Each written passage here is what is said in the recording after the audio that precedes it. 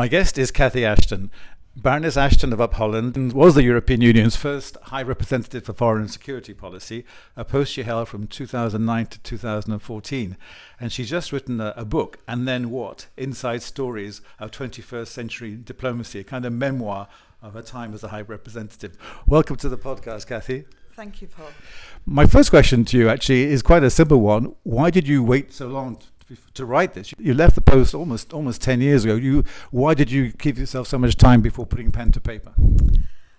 Well, these stories are based on recordings that my husband made with me at the time because I didn't keep a diary. And over the years I've transcribed them and then found that people asked me about what happened.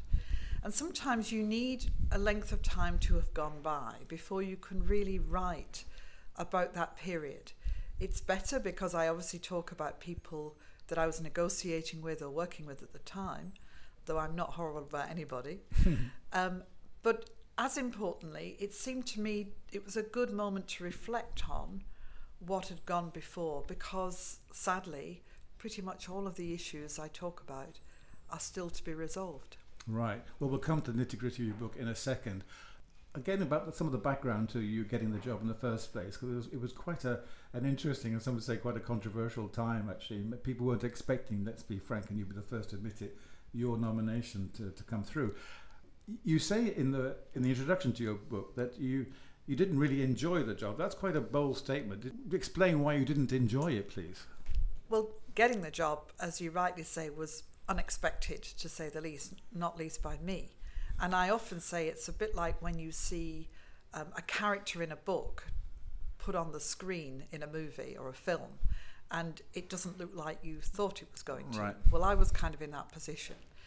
I wanted to be really honest about how I felt about the job, that it wasn't a job that you enjoy. Lots of people would say to me, are you enjoying it? And enjoyment was about the last thing, because it was relentless, as I say, and it was work that meant you were dealing with some of the most tragic and difficult and complicated issues in the world, and trying your very best as an individual to make a difference or make an impact.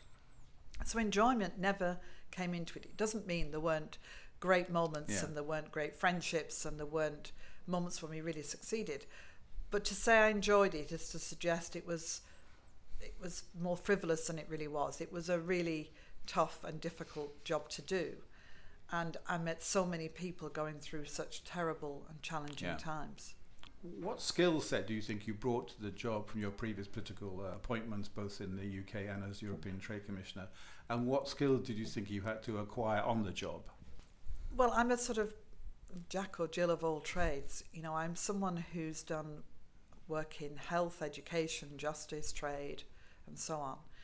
And I bring the same skill set, which is, I think, the ability to be able to work out what we should do and then try and implement it, and to work alongside and with people. And that seemed to have held me in good stead.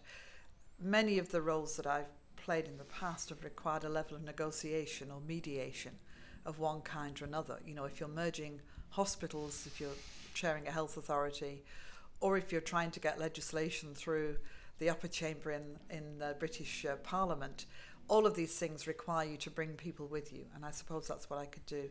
The thing I had to do, of course, was learn the subject, and that was like doing an exam every day, working out where things were, working out what the problems were, and getting the history lessons too, because you need an awful lot of information in order to try and work out what difference you might be able to make.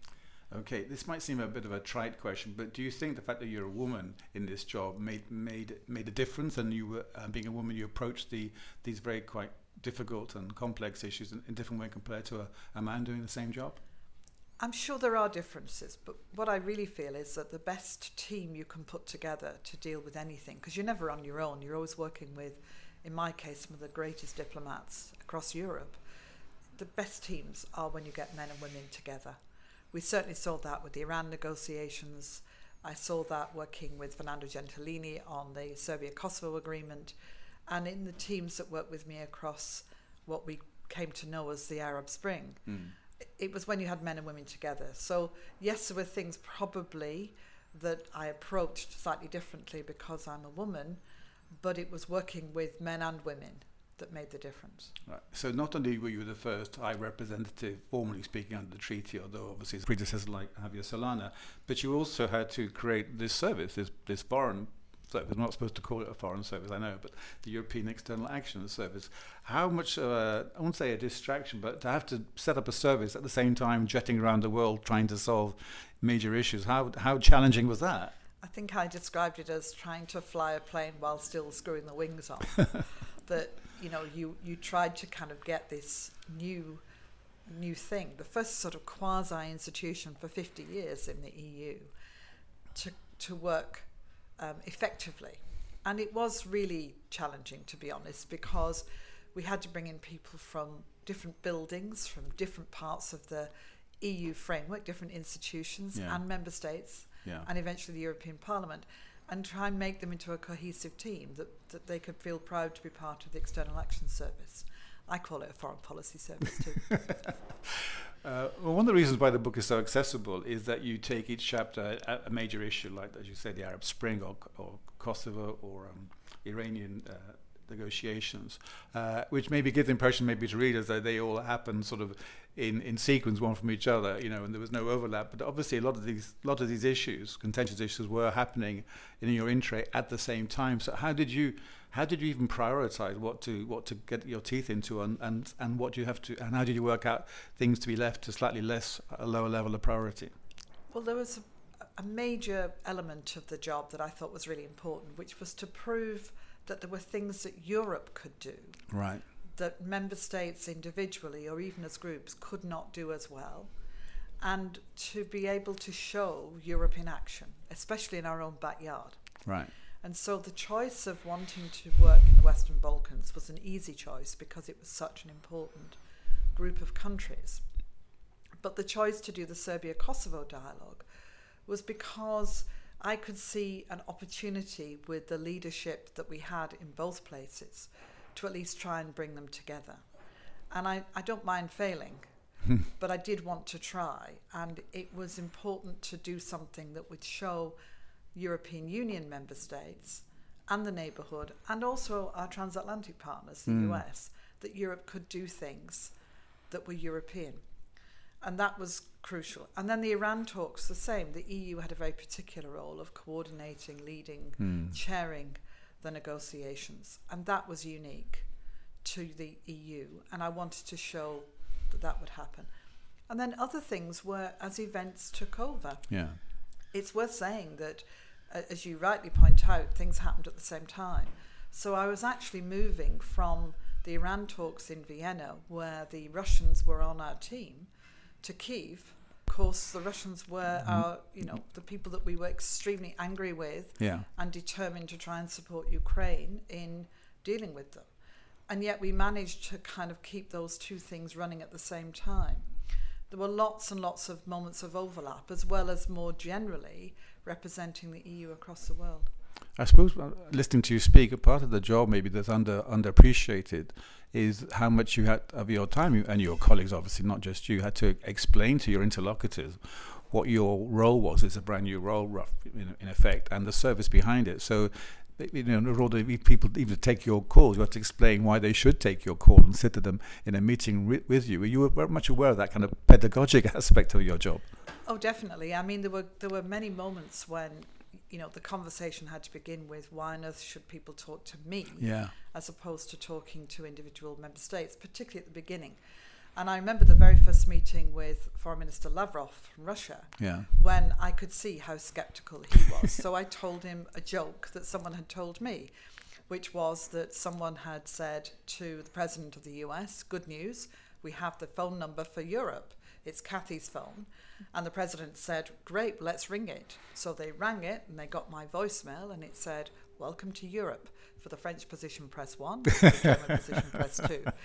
And it broke the ice with him. Right. But the point was that I was under no illusion at the beginning that we had to create something that would glue together the views and aspirations of the 27, then later 28, now back to 27, who would see that this was a kind of European perspective to which they could happily sign up to and belong.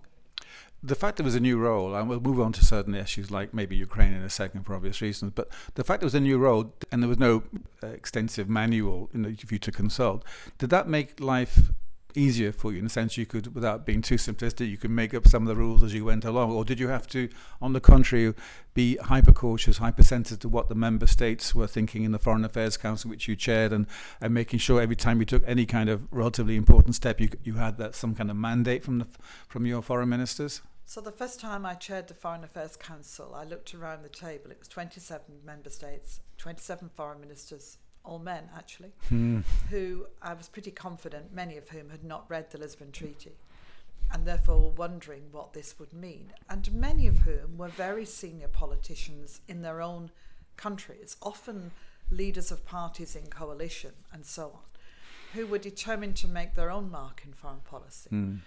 And so it was crucial to me that they understood, first of all, this was not one voice, i.e. mine, this was 28 or 29 voices working together, and that we should all be saying the same thing, and making sure that they appreciated that by working together, their view was amplified along with everybody else's.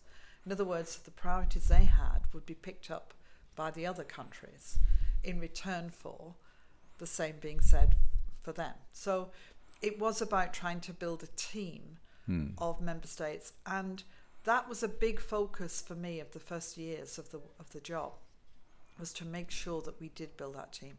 I chaired 10 councils a year. We never voted and we never failed to reach agreement. And I was proud of that. And I was proud of the fact the ministers were all there, because it really mattered to me that they saw this as their home for foreign policy and where they could come and get their views across. I want to talk quite a lot to you about Ukraine 10 years ago, 10 years ago, because you've obviously met Putin many times and people will be fascinated to hear your views on that. But before we do that, briefly for the benefit of listeners who aren't aware of this, some of us do know, it's recorded in your book on Egypt, the extraordinary journey you took, and quite dangerous journey you took to see ex-President Morsi. Could you explain in a few words how that came about and what kind of the hoops you had to jump through to actually get a meeting with the guy, under what circumstances? So people may remember that after President Mubarak left, there was an election in Egypt and they elected Mohamed Morsi.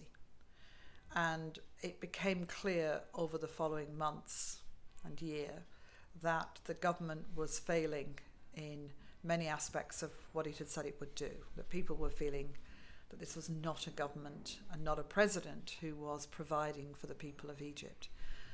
One of the things I said to him in office was, it's not enough to be in office, it's what you do with it.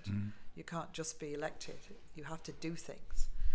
And he was removed by a coalition that spanned from the Grand Imam to the Coptic Pope to the leaders of most of the political parties involved, and with the support of the army and others. So this was a huge moment in Egypt's history as we look at it now. But at that time, it was a moment when the people had kind of decided that things had to change. And for the European Union and for others, this was about, well, what does this mean? He is an elected president removed. Is this a coup? Is it not a coup?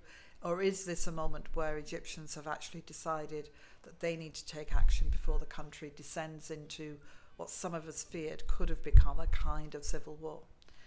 And I went out to Egypt to talk with those who had come in as interim prime ministers and so on, including the then defence minister, now President al-Sisi.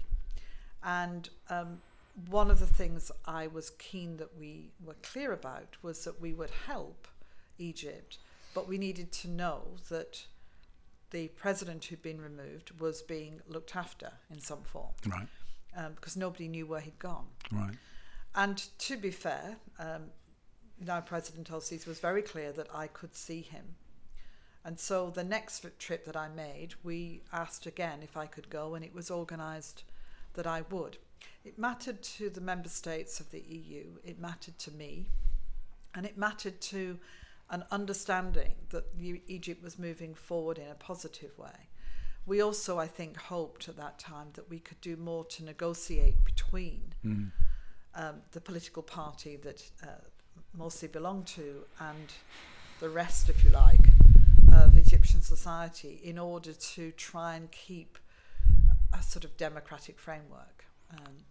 And the actual journey was quite clandestine. It was a total secrecy. Maybe give us a flavour of that, Kathy. It was extraordinary. We went in the evening to an airbase where a Black Hawk helicopter was lit up waiting for myself and Christian Berger, who was the one official I could take with me. I couldn't take a phone or a handbag or anything. Wow. We went in what we stood up in. And interestingly, they said it would be a 15-minute flight, half-hour visit, 15-minute flight back. I'd be back in about an hour. I actually got back, I think, at 3 a.m. Oh, gosh. From 8 p.m.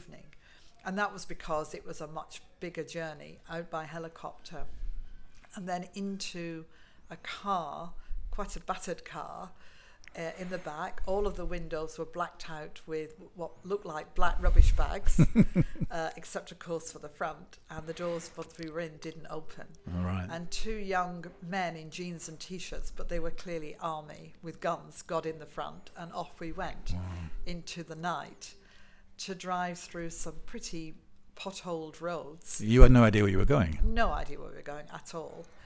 We just assumed that we would find Morsi at the end of it, which in fact we did. There was a funny moment when, after all this travelling, they turned to me and said, "We've just heard that he will see you," to which my view was, well, too right, he's going to see me after all this. But we then spent an hour and a half with him, and then came back. All right, let's move on then to Ukraine. I want to talk to you about Ukraine, both in terms of what you did in the job, dealing with Putin then, and Lavrov and others, and then any views you may have about the current situation, because you probably know Putin much better than most people. So tell us, please, how your discussion with Putin and Lavrov came about. Obviously, it's different administration, different regime in Ukraine at the time, not the current one, obviously, whereas the same players on the Russian side. So what was the EU trying to achieve with Russia and Ukraine in that time? Well, initially to try and stop Russia from, first of all, moving further into Ukraine. Remember that when they took Crimea and moved into the Donbass, we didn't know that they would stop necessarily, that they could have decided to move further into Ukraine to take more, or even to try and take the whole country. And in that period, Ukraine had been through this great turbulence. President Yanukovych had left. President Poroshenko was then in office, but was recently in office. So it was a much more turbulent and difficult and challenging time. We always tried to find ways to talk, to put pressure on this kind of twin approach, which I think marks the EU, which is to be willing to talk, but also to be absolutely clear about outcomes.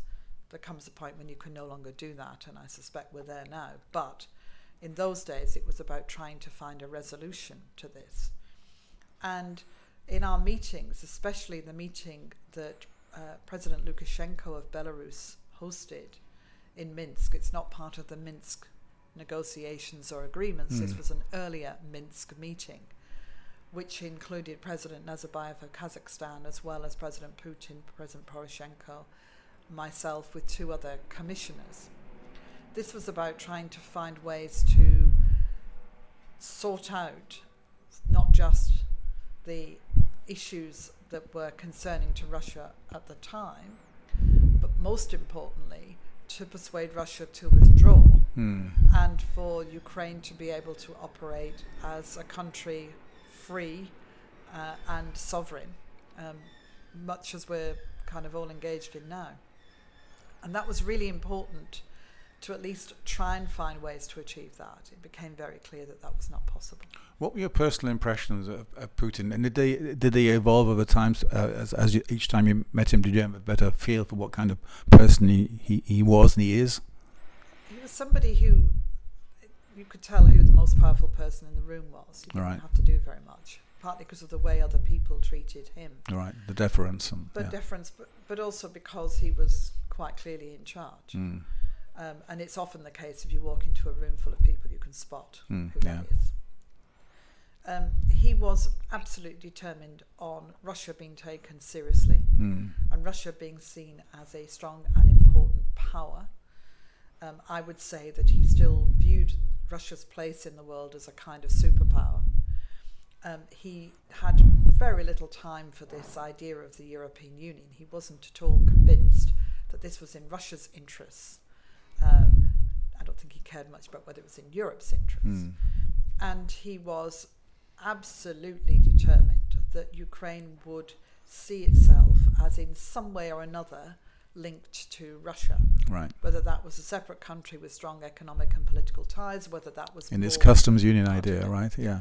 Right, and the customs union idea arose, not long after we had been negotiating Russia's entry into the World Trade Organization, right, which I had done in St. Petersburg. And he produced this idea of having a customs union. He would arguably say, well, it would be a match for the equivalent of the European Commission. And to explain it, within Russia, Belarus, Kazakhstan and Ukraine, is that right? His idea was to have those countries, of which Ukraine arguably was the most significant. And Ukraine didn't join. They said they would become an observer, but they didn't join. And this was under President Yanukovych. Bringing it up now to now, Kathy, when Russia invaded Ukraine last February, it took many people and many experts, so-called experts, by surprise. Did you see it coming, or were you also surprised when the actual invasion took place? I didn't see it coming. The last place I'd been before we went into lockdown had been actually in Kyiv, and that had been looking at what was going on with the Russians, who were still, of course, very heavily engaged in Donbass.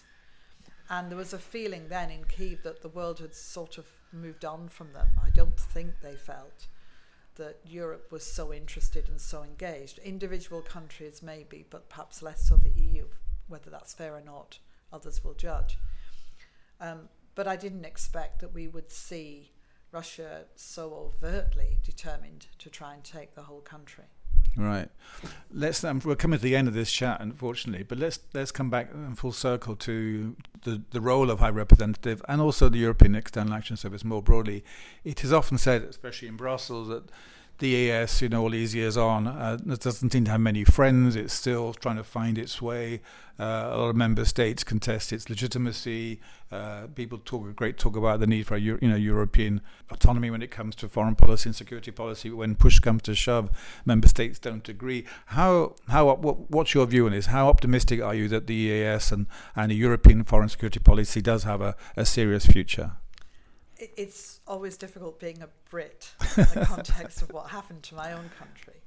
But the External Action Service is only as good as people allow it to be. Right. It has some fantastic diplomats. Member states have provided some wonderful people. And its leadership is tremendous in terms of its ability to think about what a European response would be. If you helicopter over Europe, it is blindingly obvious that a strong, collaborative foreign policy approach makes sense. Translating that into a service that can provide for all the EU member states and add to what they do. It's not about taking away from member states. Yeah. It's not about doing something the same. It's about doing things differently, being European. It sounds a bit like a geeky thing, but given the fact that I think I'm right in saying that unanimity is required for any kind of serious decisions in the foreign affairs field, does that mean, obviously that makes it pretty difficult to find a consensus on key issues, but does that mean that fundamentally though that member states still only pay lip service though to the idea of a Europe-wide foreign policy? They want to keep their own clause on their own a national approach to foreign policy. It's very difficult to think of moving away from unanimity from my position, because the great thing about unanimity meant that we had everybody on board. We didn't have a little group that were going off and doing their own thing. Right. And the problem if you move away from it is you risk, and it will be the same countries all the time, having their own little foreign policy and declaring that they're not part of this. Right. And that breaches the fundamental point of having a European Union foreign policy. So I think working to try and keep unanimity is really important. It may not be possible in the end, but I think it's really, really important. And that's for the member states to decide that they think it's worth having this European-wide approach. on their own, they're less able to do things. Right. On their own, their priorities don't get amplified. On their own, they're not able to operate necessarily in the places that they want to. But together, well, anything's possible. Okay, well, we have to leave it there. Cathy Ashton, thank you very much for your time. Thank you.